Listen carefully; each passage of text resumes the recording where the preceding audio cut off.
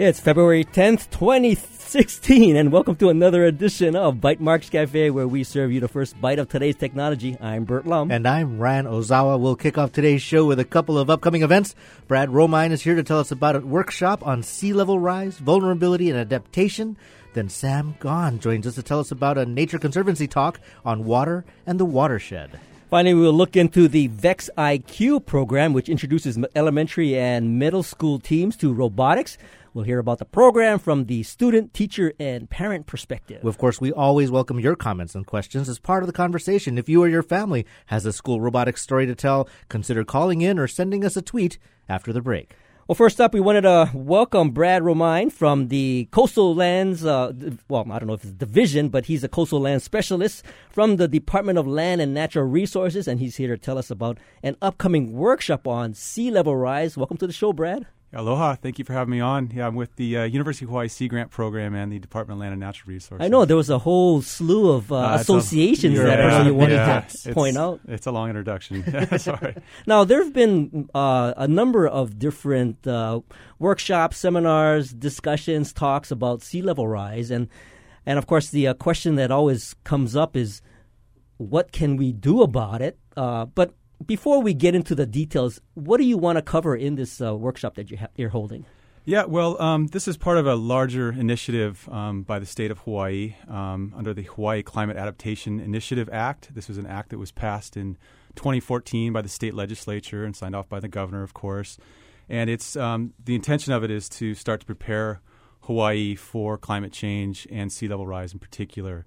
And it forms an interagency climate adaptation committee, and then also directs the state as a first step to start planning for sea level rise and to develop a sea level rise vulnerability and adaptation report. So we're underway with that effort through the state and with the partnership with through the DLNR, the State Office of Planning. We're also partnering with the University of Hawaii School of Ocean and Earth Science and Technology, as well as Sea Grant, the agency that I work for at University of Hawaii. So this workshop that we're hosting tomorrow, Thursday, is at the University of Hawaii at Manoa, and it's a Hawaii Sea Level Rise Vulnerability and Adaptation Workshop, and it's just an opportunity for the state and our partners to start briefing folks on what we're doing for sea level rise planning in Hawaii, and we'll have some great introduction from Suzanne Case, our DLNR chairperson. Nainoa Thompson from the Polynesian Voyaging Society is going to give an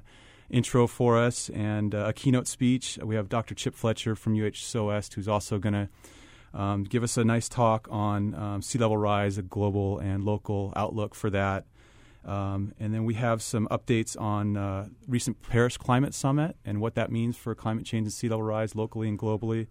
And we'll talk a little bit more about the state's ongoing planning and work efforts for the State Sea Level Rise Report. Now, being that it's going to be on campus, I mean, I'm sure there's going to be a lot of student attendees, but this is open to the public. And what kind of general audience are you looking for? Yeah, we're hoping for a good cross-section of government agencies, private sector, university, and general public. This is a state process, and we're really hoping to get everybody involved as much as possible in the process. Well, certainly sea level rise is of huge concern to many Pacific Islands, not just Hawaii. Certainly we have more resources than many to be prepared for the changes that come with it. But I always wonder when you're talking about it, I mean, there are conversations, including the new agreement that President Obama helped shepherd on ways to try to mitigate or reduce the amount of sea level rise that we might see as a result of climate change. But when you talk about a policy or preparation, what sorts of things would a government do on a policy level or even a practical level other than just saying, let's all stock up on sandbags? Yeah, well, there's two big slices of the pie. There's the mitigation side, which primarily means we need to reduce the amount of greenhouse gases we're pumping into the atmosphere. This Sea Level Rise Report, doesn't really cover that. There's a lot of great work going on at the state and the federal level and internationally to try to address that. But this is more about adaptation, addressing the fact that even if we make great strides in reducing our greenhouse gas outputs, that we probably are facing serious impacts from sea level rise. We're already facing serious erosion problems and flooding problems in Hawaii on a yearly basis. Something like 70% of our beaches are already eroding. We've lost miles and miles of beach to erosion. And there's all indications that even under the best scenarios for sea level rise, that we're going to see increasing erosion, more severe erosion and flooding, and we need to start to figure out how to adapt to these problems. These are problems we're experiencing now and things we need to plan better for the future with sea level rise. Well, in terms of the attendees, I mean, are you giving them an opportunity to somehow participate in the I mean, you say that this is a process, but what can they get involved in once they attend this workshop? Yeah, thanks. Good question. So the first half of this workshop tomorrow is this presentations I was discussing. There's a whole afternoon session that is a workshop format where folks will be able to roll up their sleeves and help us discuss what are the options for adaptation. We'll have the one exercise I think will be kind of fun where folks will get to kind of role play. You know, they get to step outside their current role. If they're a government administrator or something, they'll get to play a real estate agent or a lawyer or something and talk about what their concerns with sea level rise would be from that perspective. And then there's a second half to the workshop where we're hoping folks can craft their message for what should the state be doing, what should the local governments be doing to deal with climate change and sea level rise. So we're hoping to take that information from that and develop that into some portions of the sea level rise report. So it's going to produce some deliverables to help advance or fill out this report. Are there going to be a series of these events? Yeah, we don't have another one scheduled. There are other public events that folks can attend. Most importantly, there's the Interagency Climate Adaptation Committee meetings that happen quarterly. I believe the next one is up in April or so. I should give a pitch to our Hawaii Climate Adaptation Portal. That's climateadaptation.hawaii.gov. Folks can go on there and find out the latest on the state's climate sea level rise planning. There's a lot of great background information on climate sea level rise science. I'm kind of curious. What would people typically expect the state government to get involved in or to actually do with respect to adaptation? Well, that's what we're trying to figure out. First of all, we're with this sea level rise report, we're looking at the vulnerabilities. What's vulnerable, and we're actually doing a very detailed mapping exercise of what along the coast could be vulnerable to erosion and flooding in particular with rising sea level rise, and we're working closely with Dr. Fletcher and UH-SOS researchers to do that. So that's the first half, what's vulnerable. The second half is after that mapping, we have some numbers, values, places, critical infrastructure. We'll begin to develop recommendations. We're not trying to develop the plan for adapting to sea level rise. It's a first step towards that, looking at what's vulnerable and what can we possibly begin to do to address this. And this is ultimately supposed to provide a framework for the state's climate adaptation plan, which the State Office of Planning has been tasked with through this climate adaptation initiative. So that would probably be where you would look for policy recommendations, maybe about development along the shoreline or perhaps mitigation efforts that are going to be productive versus ones that are less productive in terms of trying to preserve shorelines, for example. That's the ultimate goal through this planning process, and this report is kind of the first step towards that. So I'm just curious, maybe last question is, are there, where does the general funds come from to actually address this? And obviously, over the years, we haven't really, sort of built any strong plan toward this adaptation. But now, as we do take a more focused look at it, do you see additional funds being required to make some of these projects happen? I hope so. It's about raising awareness with our legislators and government, and I think from what I see and hear from ongoing legislative session now and in the past year or two, there's really is a growing awareness of the criticality for Hawaii to begin this planning process. Mm-hmm. We're one of the few coastal states that really does not develop the sea level rise and climate adaptation plan, and I think folks are becoming aware of that, and we'll see more resources allocated towards that. Oh, very good. So where, when, and how can people find this workshop? Well, the workshop, unfortunately, registration is closed. Oh. There may be a couple spots left if you're really interested in coming. It's at the Manoa tomorrow at the Campus Center Ballroom starting at 8 o'clock is check-in. It kicks off at 9 o'clock.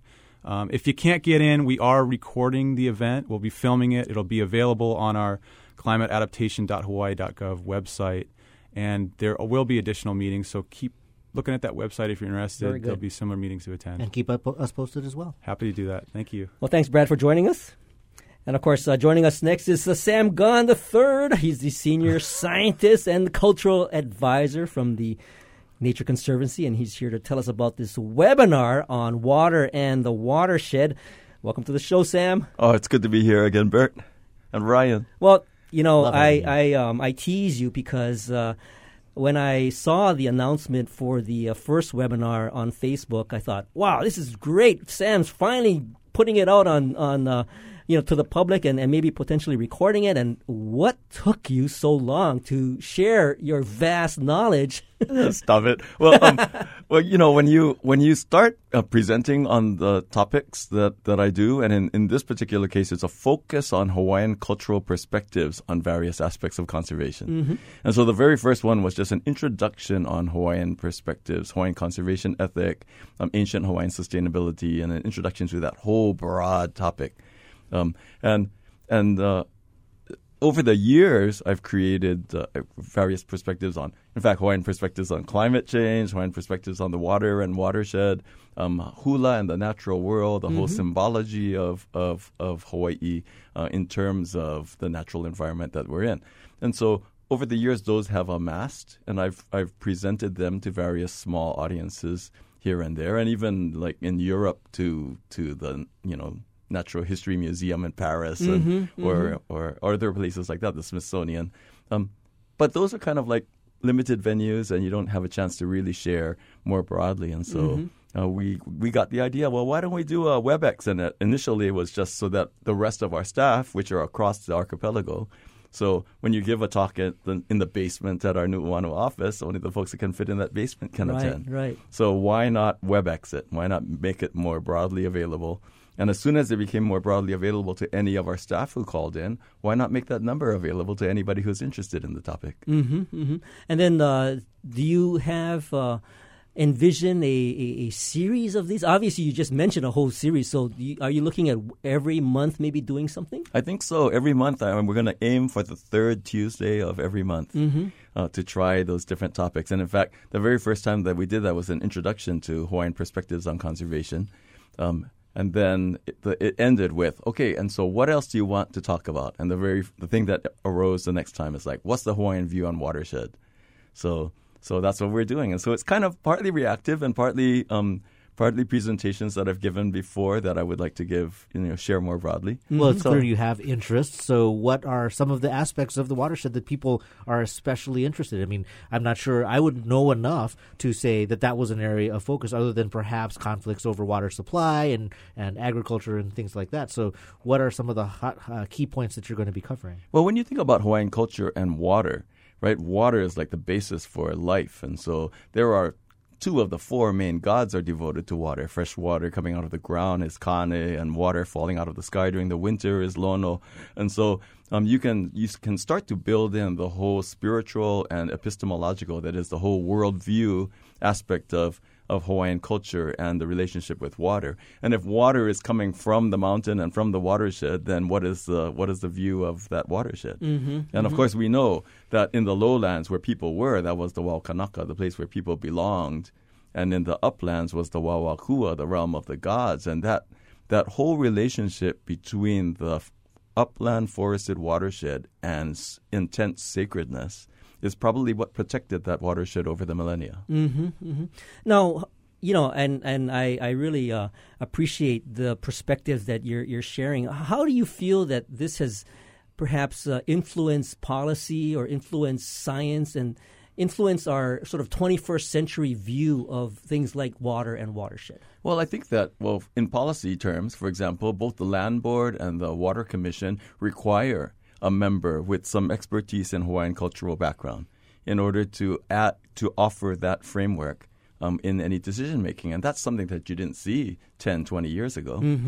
So there's a growing awareness of the general value of Hawaiian knowledge, values, and approaches to everything we do on the lands and seas. And so the best thing for all of us to do is become more cognizant, more aware of that, and more literate, more knowledgeable in that realm, so that when those decisions are made, people will not be scratching their head and saying, what was that all about? They'll say, oh, yeah, of course, that's consistent with Right. with Hawaiian cultural values and knowledge. So you're saying this is something we're seeing more recently. I certainly would agree with that, but can you share any particular examples of current, say, policy or now established policy that kind of come from that realm? Well, I think the original focal point for that was in the planning for the resources of Kaho'olawe. When Kaho'olawe was conveyed from the Navy to the Hawaiian people, it was held in trust, actually, for the Hawaiian nation should it re-arise. And so it's kind of interesting to look at it as both a natural and cultural preserve. Mm-hmm. And in that sense, when you look at the cultural resource management side of things and the natural resource management side of things, in a Western context, those would have been two completely separate documents. Mm-hmm. One of them would have been archaeology, and the other one would have been biology and ecology.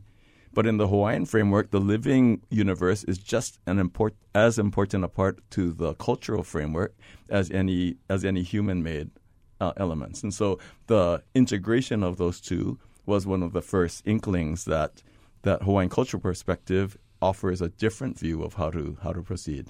Well, I really, again, the cultural and natural perspectives as it pertains to Kaho'olawe is a perfect example.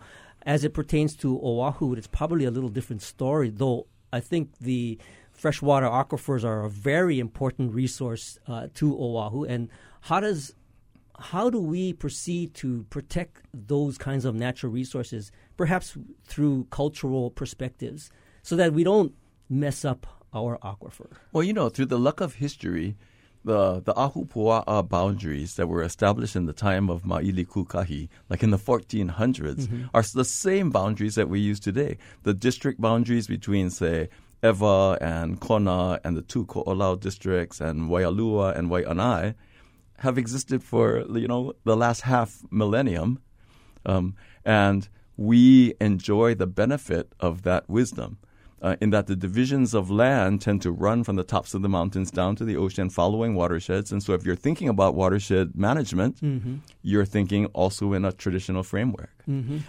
Are there say, cautionary examples from what we're experiencing in Honolulu, given our population, that you are already looking ahead to with the other islands in our chain and things that they need to be ready for? Well, we all have seen what happens when you destroy forested watershed. Springs dry up, the rivers are less consistent, and you affect the water supply. We know that when the forests of Kula, for example, were denuded, in the 1800s, that things dried up below, and we needed to tap the windward side of the island of Maui in order to supply water to the rest of the island. In fact, in the archaeological framework, when you look at the archaeology of sweet potato production, that zone of archaeological sites is now in a place that is too dry to grow sweet potatoes. So we know it was much wetter in just a few hundred years ago, and that corresponds with the loss of the forest and the loss of the watershed. And so, knowing those kinds of things, being able to pull in the cultural framework, what the oral traditions tell us used to be in a particular place, can be instructive in what we want it to be in the future. Very, very good. So, again, tell us where can people jump in on this webinar if it hasn't already been filled? Well, the thing with our WebEx system is that it's more a problem with our phone system. It can only take maybe 25 different callers at one time before it's overwhelmed. And so if you want to get in, you better call in at like 11:45 on the 16th of February. I'll put the number out on the event that's on Facebook. Okay. Just find me, Sam Ohugan. I'm easy to find, and I have an entirely public timeline and profile. And we'll put it up on our show notes. And I'll definitely want to get you back to talk a little bit about Ohia dieback. That's a whole nother topic. That's a whole nother topic. That's like 5 different other topics. Well, thanks, Sam, for joining us. Oh, my pleasure. And, of course, we'll take a short break. And when we return, we'll be joined by James Ibanez and his son, Ethan Ibanez. Of course, they're from Mililani Masters, and Zach Hansel and Cameron Shigemoto from the Mililani Middle School. How do robotics programs in middle school compare to their counterparts in high school? What does it take to sustain a robotics movement? Of course, we'd love your thoughts or questions as part of that conversation. Our phone lines are open at 941-3689, or if you're on the neighbor islands, call 877-941-3689. And we're live in the studio monitoring Twitter. You can tweet us your questions at Bytemarks or at Hawaii. This is Bytemarks Cafe.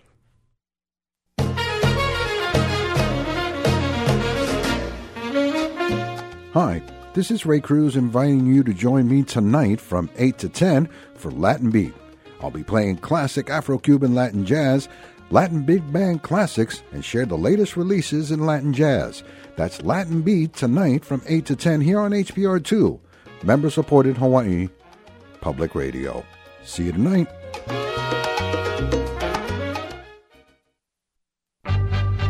I'm Stephen Dubner. On the next Freakonomics Radio, we talk about new ways to think about failure. I failed for the first 5 or 7 years. Now I look back and I say, why did I keep going that long? Because of the shame. I didn't want to admit failure. Failing well and failing fast. How failure can be your friend. That's next time on Freakonomics Radio. Thursday evening at 7, following With Good Reason.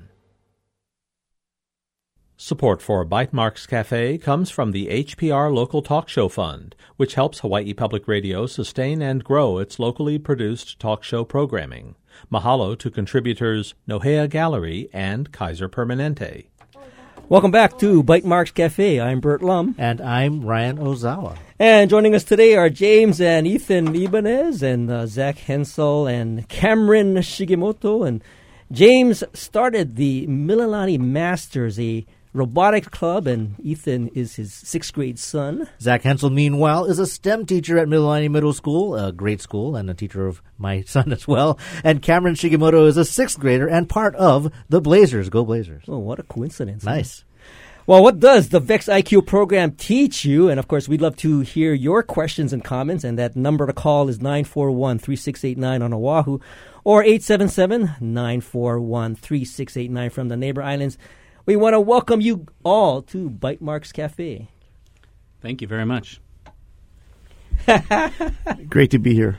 Oh, yeah. James, since you're grabbing that mic, I want to ask you a couple of questions. First off, you're a parent of a son from Mililani Middle, but I think you actually started a robotics club, which is independent of the school. And I want to get a little bit of a background on what was that process? What got you into perhaps taking that load? Well, it started a couple of years ago. I approached my kids' elementary school, Mililani Ike, with a couple of VEX IQ kits that I got from Art Kimura. Mm-hmm. And the intent was me being a part of the Hawaii VEX organization in Hawaii. We're looking for ways to improve or increase the amount of participation for VEX IQ. So approached Mililani Ike. Unfortunately, they weren't in a position ready to take on VEX IQ as a new program. And so I asked Art, hey, what do I do with these kits? Can I just start up a team? And he says, yeah. And it's a common thing across the nation that there are independent robotics teams. So I said, okay, fine. I kept the kits, and next thing you know, I had 7 kids through the state championship, and we qualified for the World's Championship last year, in our first time out. And the kids did pretty darn good for their first time out. So last year was the first time you actually got Mililani Masters up and running? Yes. Wow, that's a pretty good first year, I would say. And Ethan, were you involved last year as well? Yes. I was a 5th grader at the time, so it was good knowing that though there were other people not in the same grade as us, we could still all get together and work for the greater good. Mm-hmm, mm-hmm. And then your dad pretty much opened up the house, right, to do the meetups and get people to build the kits and everything. Yeah, we would use the garage, we would open it up, clear it out, and we would just open up tables and start building and driving. And then we sometimes brought people inside the house to talk, parent meetings, snacks. Snacks are the Snacks good. are very important. Yeah, that's so important. I have two sons in Middle Middle School. One of them is in the VEX IQ program. But of course, I've been trying to get them interested in little bits and programming in Minecraft and programming on iOS. And certainly when you have nerds with kids, you kind of want to pass on that nerd gene. So I have to ask you, how much of this was your own personal interest? I mean, were you interested in robotics independently, or did you inherit some of that passion and love from your father? Okay, so I have to admit, I'm not kind of that sports person. I'm more of that, as you kind of say, nerd. So I didn't really do much other things besides going to school, sleeping, and eating, and stuff like that. So robotics was kind of a gateway for me, so I took it.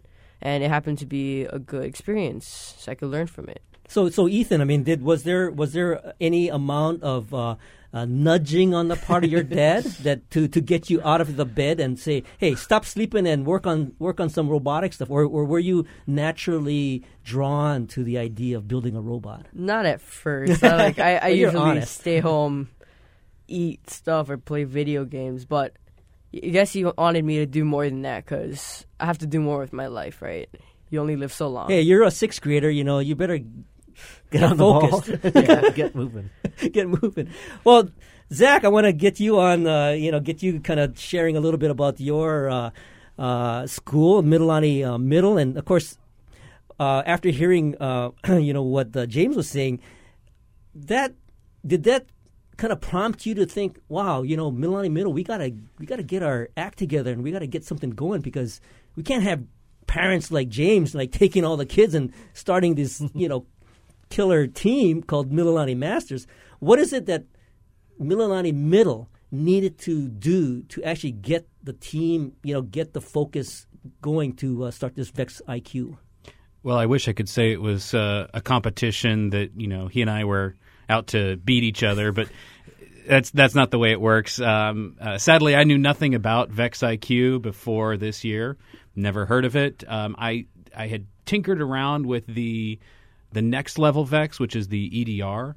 That's a fully metal robotic. That's more the high school level one. So I tinkered with that for a little bit, but James approached the school and he said, hey, again, he's got these two kits. What's he going to do with them? So our principal and our vice principal talked to me and they said, are you interested in helping to facilitate a VEX IQ team at our school? And I don't like to do things halfway. I tend to overdo them and then panic and freak out and try and figure out what I'm doing afterwards.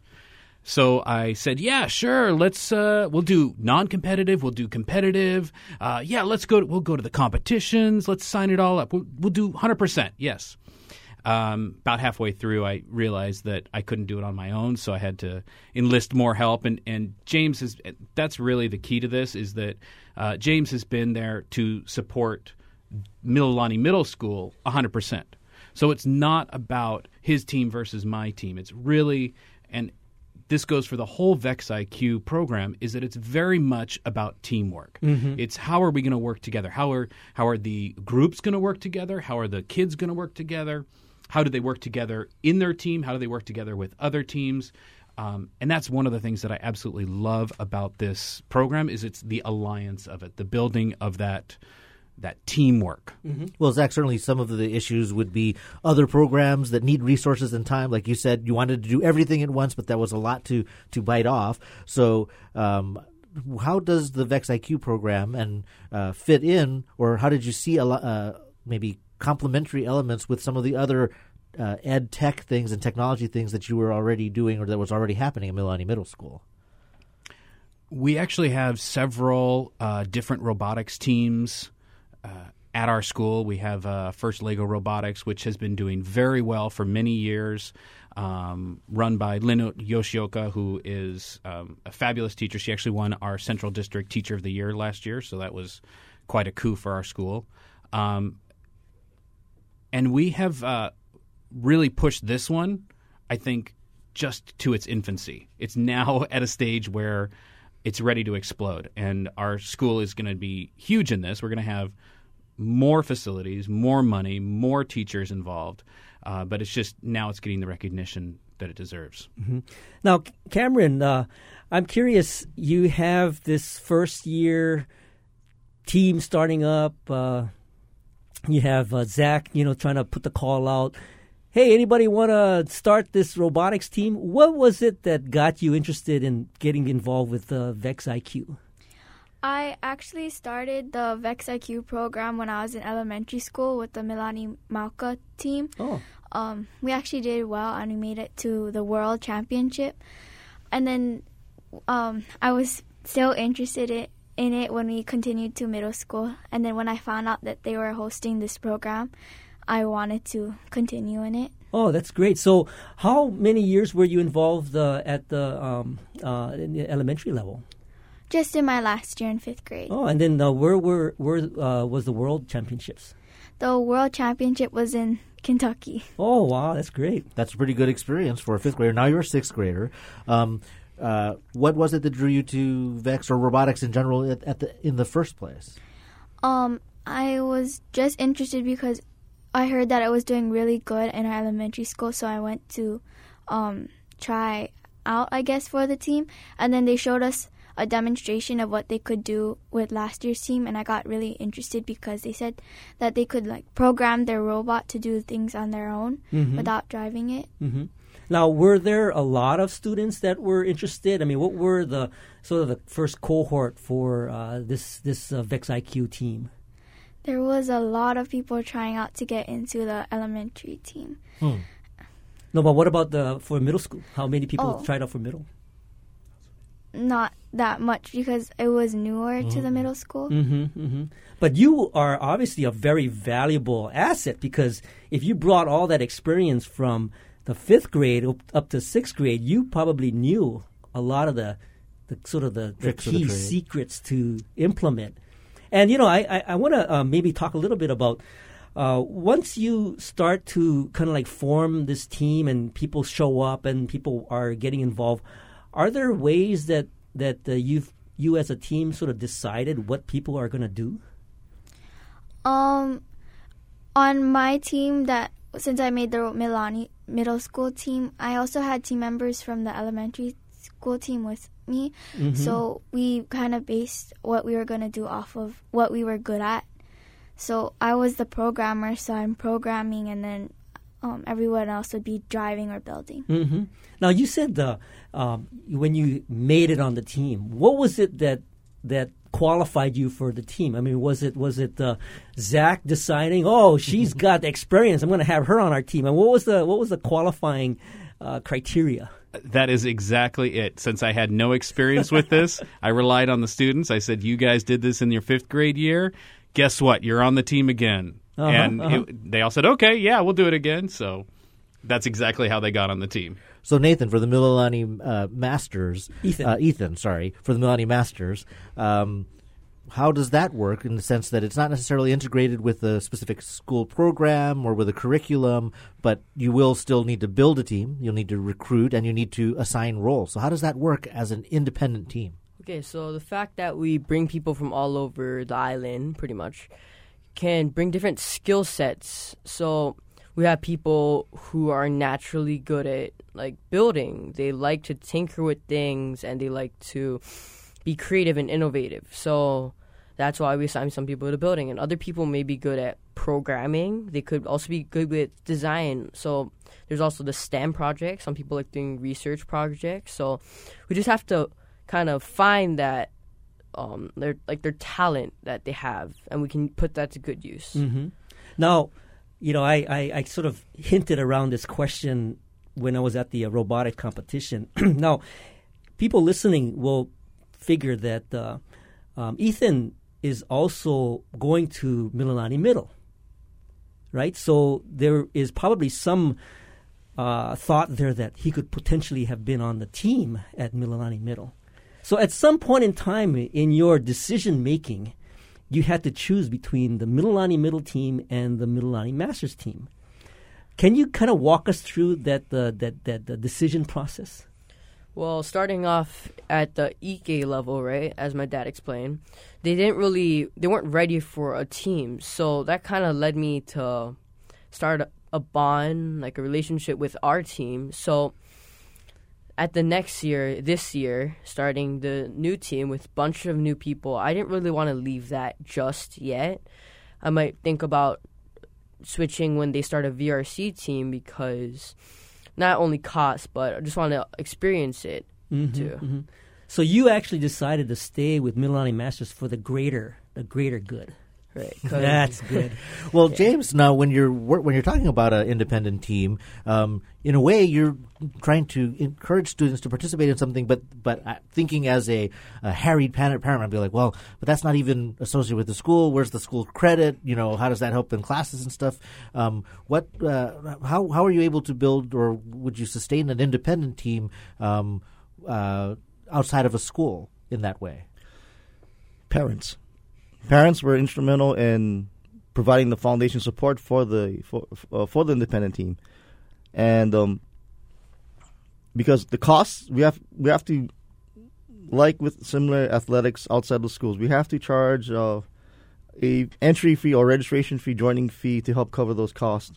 And in addition to that, I've been applying for grants in partnership with the U.S. Navy through my employment, because I work at the Naval Shipyard, that allowed us to bring in the material aspects, the kits, into the program.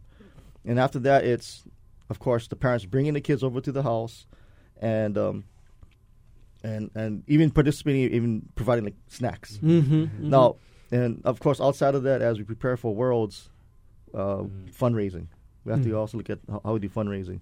So that's the money aspect. But as far as the program itself, the organizers of the competition, the Robotics Education and Competition Foundation, actually created a curriculum, a 12-unit lesson plan that incorporates every aspect of science, technology, engineering, and math, STEM, and provides this lesson plan that a teacher can take and implement in their class. So I took advantage of that and actually ended up starting teaching the kids about robotics. And if I had known that last year, that would have made it a lot simpler for me to bring the kids up to speed in robotics. And I would imagine there's a lot of homeschool students. I know some homeschooling parents in Mililani that this is probably a good path for them as well, again, because the curriculum is provided for them.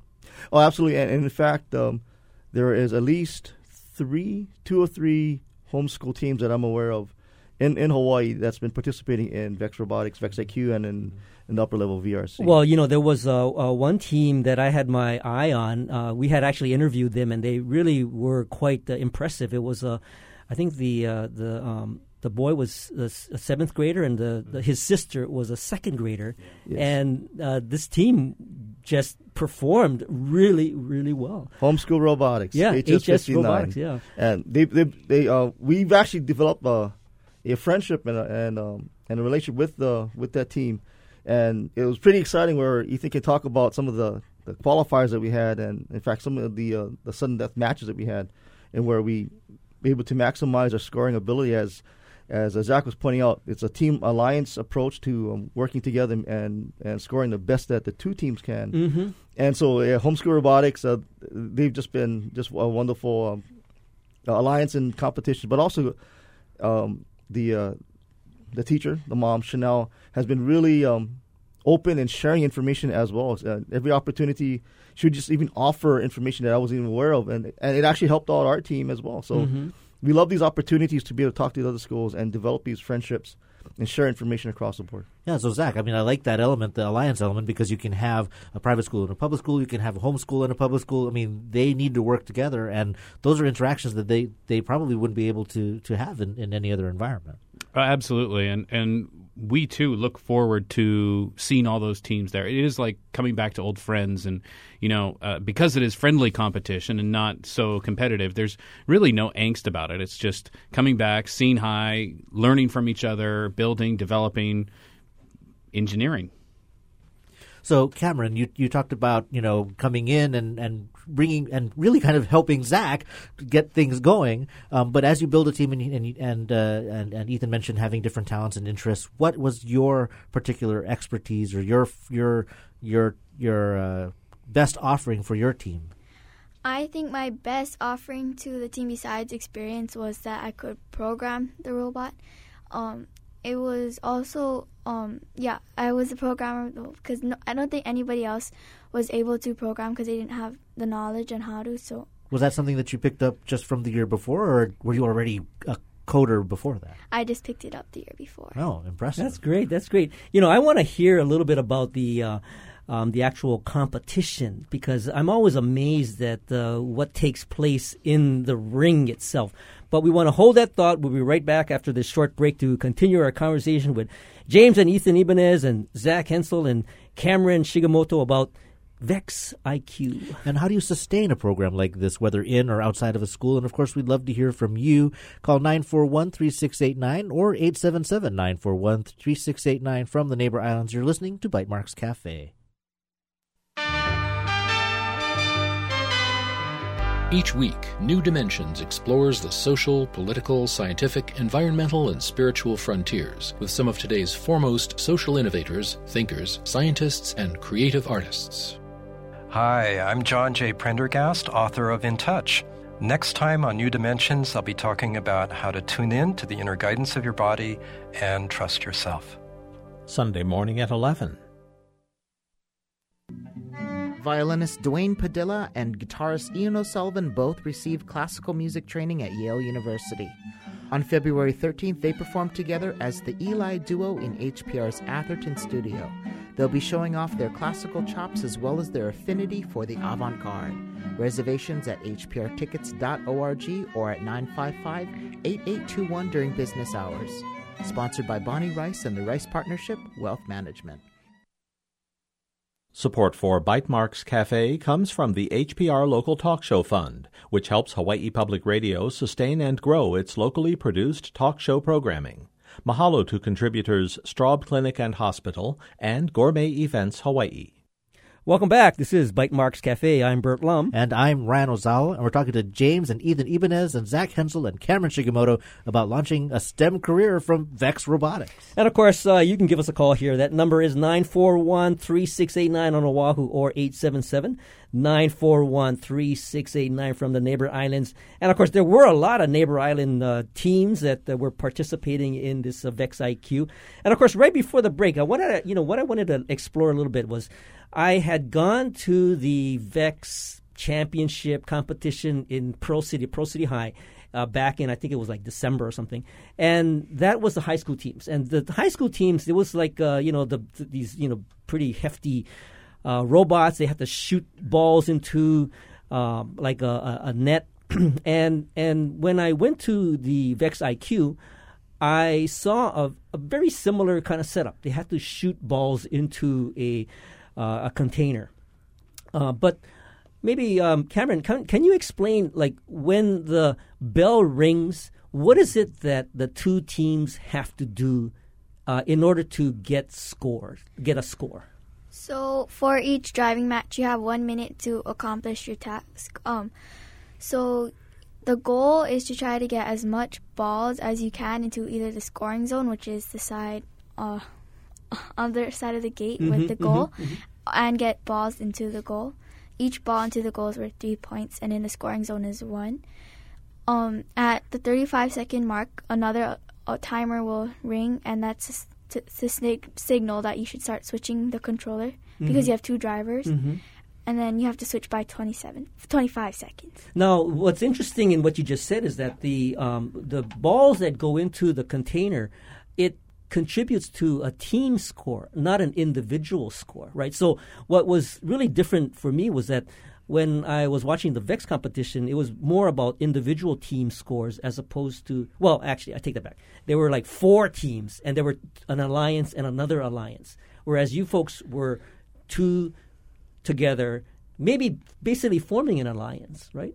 And then trying to achieve as high a score as possible. So I want to ask you, when you don't know who your team alliance is going to be, right? So nobody really knows, like, are you going to be teamed up with, let's say, HS Robotics or, somebody from Sacred Hearts? So you don't know.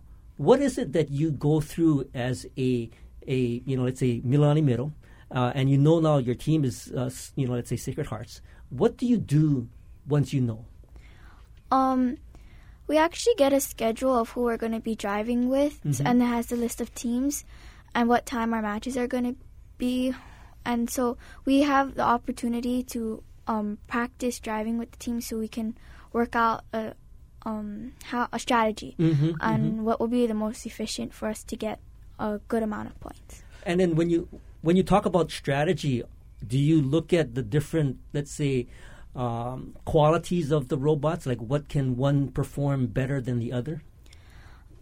Yeah, one quality that our team really looks for is how many you can get in the goal and whether or not you can get up the ramp, because going up the ramp also gets you points.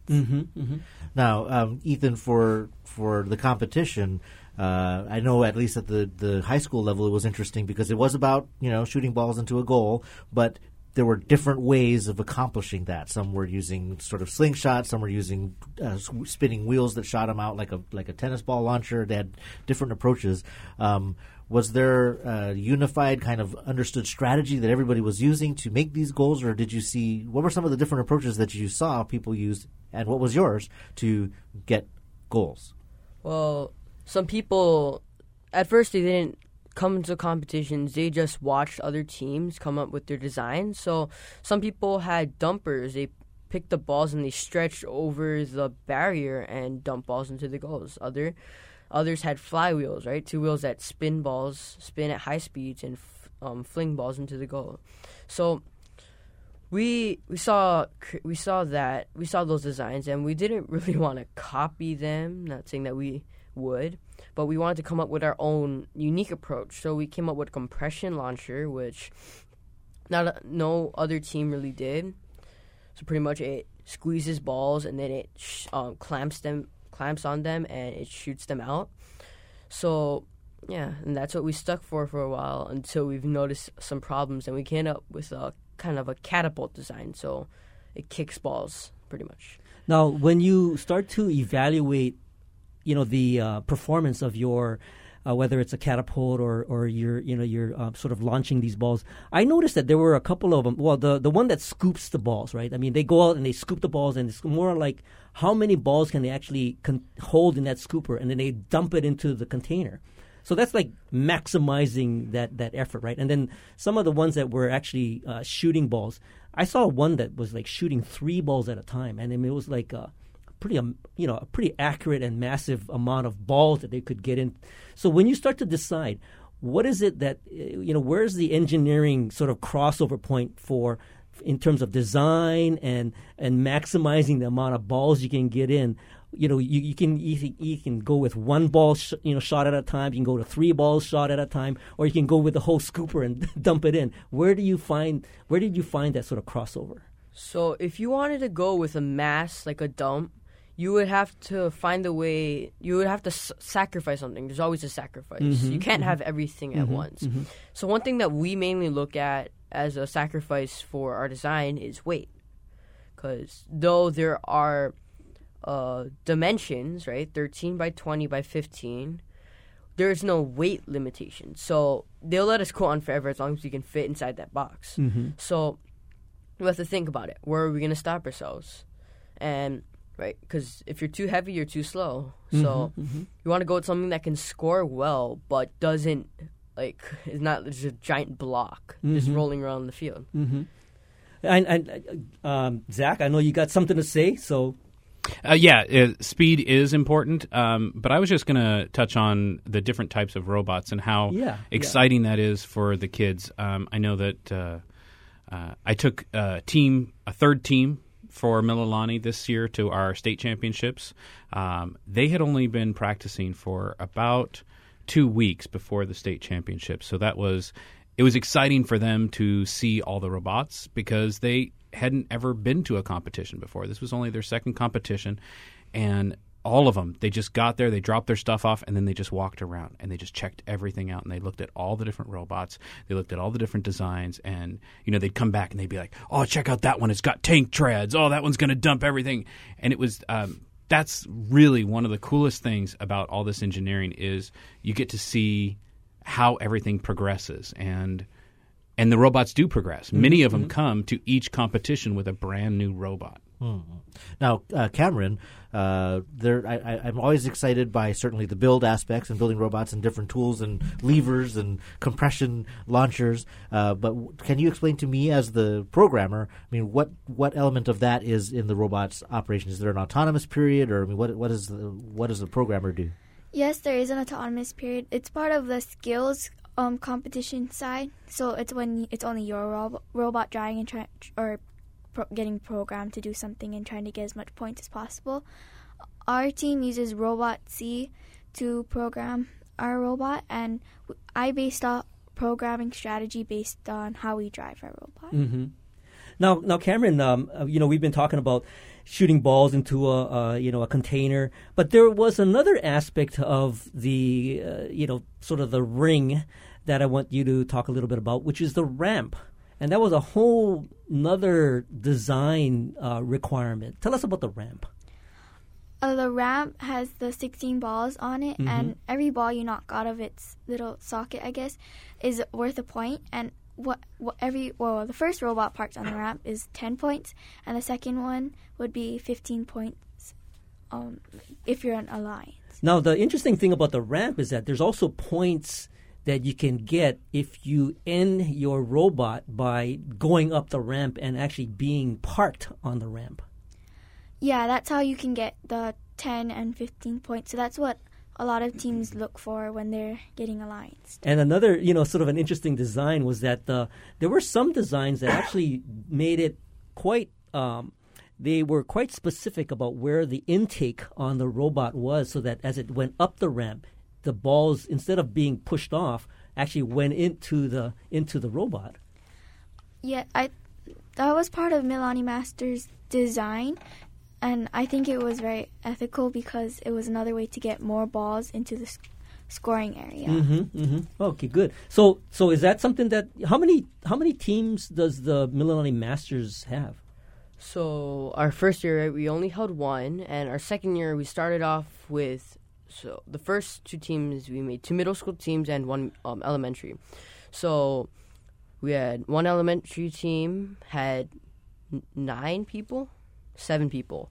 So, and then our first middle school team had 5. That's the team I'm on. And the second middle school team had 4. So, and we looked at the elementary team. That's too many people. So we cut in half. We made another team. So now one team has 3 people, and the other team has 4. And can you maybe talk a little bit about how you ended up designing it in such a way that you could actually intake balls as you went up that ramp? So we started off with our first design. We just decided to do a simple collector, but we've noticed problems because that's your job as engineer, right? You come up with a design, you prototype it, you build it, you do the task, and you look at it and you reflect what was the good things, what were the bad things, how can I improve on this? So we noticed that it was going too slow. We needed to speed up or run out of time. So we decided to go 2 at a time. Not many teams do this, right? The only other teams that we know can collect more than 1 at a time are those scooping and dumping teams, or teams that just do mass collections. So that was one thing that's unique to us. And the way balls are positioned on the field, we designed a robot so the collectors go right, are in line with the ball, so we can just ram them and we would collect them. So, and we thought about the ramp. That's 16 balls just waiting to be scored. So we try to take advantage of that. That's great. Well, James, I like the idea of all these prototypes and building, but certainly when you're an independent team and you said you used your garage as the workshop, does that mean many late nights of balls hitting walls and rolling out of the garage and into the street? I mean, what is that like? So that was our first year. We did it in the garage. And the second year, I convinced my wife to bring the team inside of the house. Oh, really? But doesn't that mean that you're going to knock over vases and things? Well, fortunately for me, I had this other room that I turned into a robot room. It was called my flex room, and I turned it into my robotics training room. And we would literally at one point cram all 16 kids into the room, training and driving robots and shooting balls. So that's basically how we actually would run our regular practice meetings. Front of the house would be used for building robots and teaching them about robotics, STEM. And then we moved into the practice room where they can actually, like Ethan was talking about, testing the designs that they prototype. So, James, I mean, this is a lot of time and resource and energy on your part to really nurture this robotics team. I look at the teachers and see how they put in all the time, during the day, and then continue to do that for the robotics teams after school. But what is it that motivates you to want to be so passionate about supporting this team? So we look at it as opportunities. Being a part of the Hawaii VEX organization, we look for opportunities to improve exposure to VEX IQ or robotics in general. And I really think that strongly that this program really offers a lot to a child in terms of learning practical things that they can actually apply later on when they eventually graduate and become workers. And Zach, for you, I mean, and I'm certainly glad that you're teaching this to students at Mililani Middle, where two of my kids are now. Thank you. You spoke about the excitement of watching these kids discovering new ways to approach things. As a teacher, what is it that motivates you to advance this program and see it grow? Well, I want to, because I teach public school, I'm dealing with everybody from every walk of life, from no matter where they come from, every socioeconomic status, every race, every gender. So for me, this is really about giving equal opportunity to people who have not been exposed to that. Ethan has been lucky to have a wonderful engineer father who's really been able to mentor him in the field of robotics, but there's a lot of people out there who don't have that. Myself, my father was a writer, and here I am teaching science and technology and doing robotics and getting to give that access to people who don't have a family for this. That's really where I'm at, and that's really why I keep pushing this and working the late nights, because it is fun. Well, we're almost out of time, but of course the question we like to ask when we have young students here, Cameron, you first, you have some more time before getting out of school and thinking about a career, but have you already started to imagine what that future might be like for you? Yeah, I've been really interested in, I was not always interested in robotics, but now I've started to really get interested in it, and being some kind of engineer is really something I'm looking forward to. That's great. Very cool. Ethan? Yeah, like I said before, I'm not that kind of athletic person, so I think robotics is the nerd athletics. So I'm thinking about maybe continuing that, maybe doing the higher levels, and maybe continuing as an engineer, because my father is a mechanical engineer and my mother is a civil engineer. Oh, all in a family. Yeah. Great. So, James, if someone wanted to see how your team is going, I understand you have a Instagram account? Yes. I'm one of those social inept folks, but I finally broke through. I've set up a Instagram account. It's CSE_robotics. And I've... Yeah, maybe send that to me later. I'll put it up on our show notes. No, I'll definitely. And then if somebody wants to find more about VEX IQ. We don't have any social media in ours, but the Mililani Middle School program has a great homepage website that you can find access to all the Mililani Middle School programs that we offer after school. But I'd also like to just real quick plug in our parent-teacher organization. It is without them, this program would not be as well funded as it is, and so thank you to all the community of Mililani for helping to support this after-school very program. good. Very Absolutely. good. We'll link to that at bitemarkscafe.org as well. Well, James Ibanez and his sixth grader and his sixth grade son, Ethan Ibanez, are part of the Mililani Masters, and of course, Zach Hensel and Cameron Shigemoto, sixth grader over at Mililani Middle School. We want to thank you all for joining us today. Thank you. Woo. Thank you very much. Thank you. It was an honor. And thank you for listening to Bitemarks Cafe. Join us next week when we'll explore the Papahanaumokuakea Marine National Monument with Okeanos. And of course, if you miss any part of this edition, you can find the podcast of tonight's show on bitemarkscafe.org. And if you have any comments or suggestions, feel free to email us at feedback@bitemarks.org. And of course, you can find us on Twitter. I'm at Bitemarks. And you can follow me at Hawaii. Our engineer is David Chong, and our executive producer is Beth Ann Kozlovich. And we leave you with our song pick of the week. Here's a band called Hippo Campus and a song called South. See you next week on another edition of Bitemarks Cafe.